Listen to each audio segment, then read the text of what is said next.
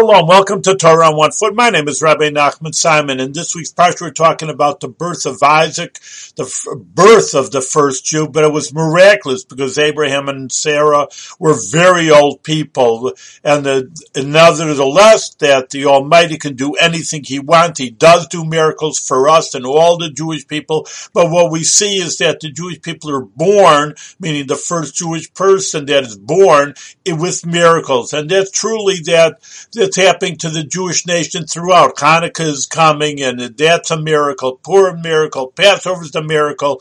But really in our lives also, even though that they're miracles enclosed in nature, we don't have such open miracles. But nevertheless, if we open our eyes, we could see that our lives are based on miracles also, like all the Jewish people right from the beginning, the get-go with Abraham and Sarah having a miraculous baby like Isaac.